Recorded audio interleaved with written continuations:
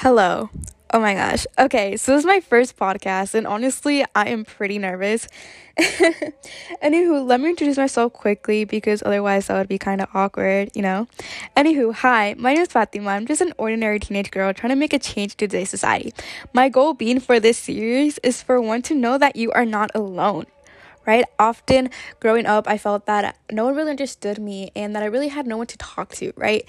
And especially right now, I have seen in all over social media, all over today's society, this generation, that one feels alone, especially during quarantine, especially during this whole pandemic where we are all just trying to adjust to a new daily routine and just trying to make the best out of it. Anywho, in this small series, I will be discussing topics such as mental health and how society has made us seem to betray someone we are not, right?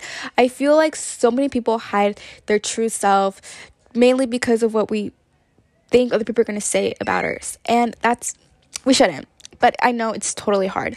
Anywho, together, including myself, we will learn how to love ourselves and simply grow to be the best version that we can. Episodes will include my mental health story, including a sensitive topic being suicide, along with learning how to change the status quo with body image and more.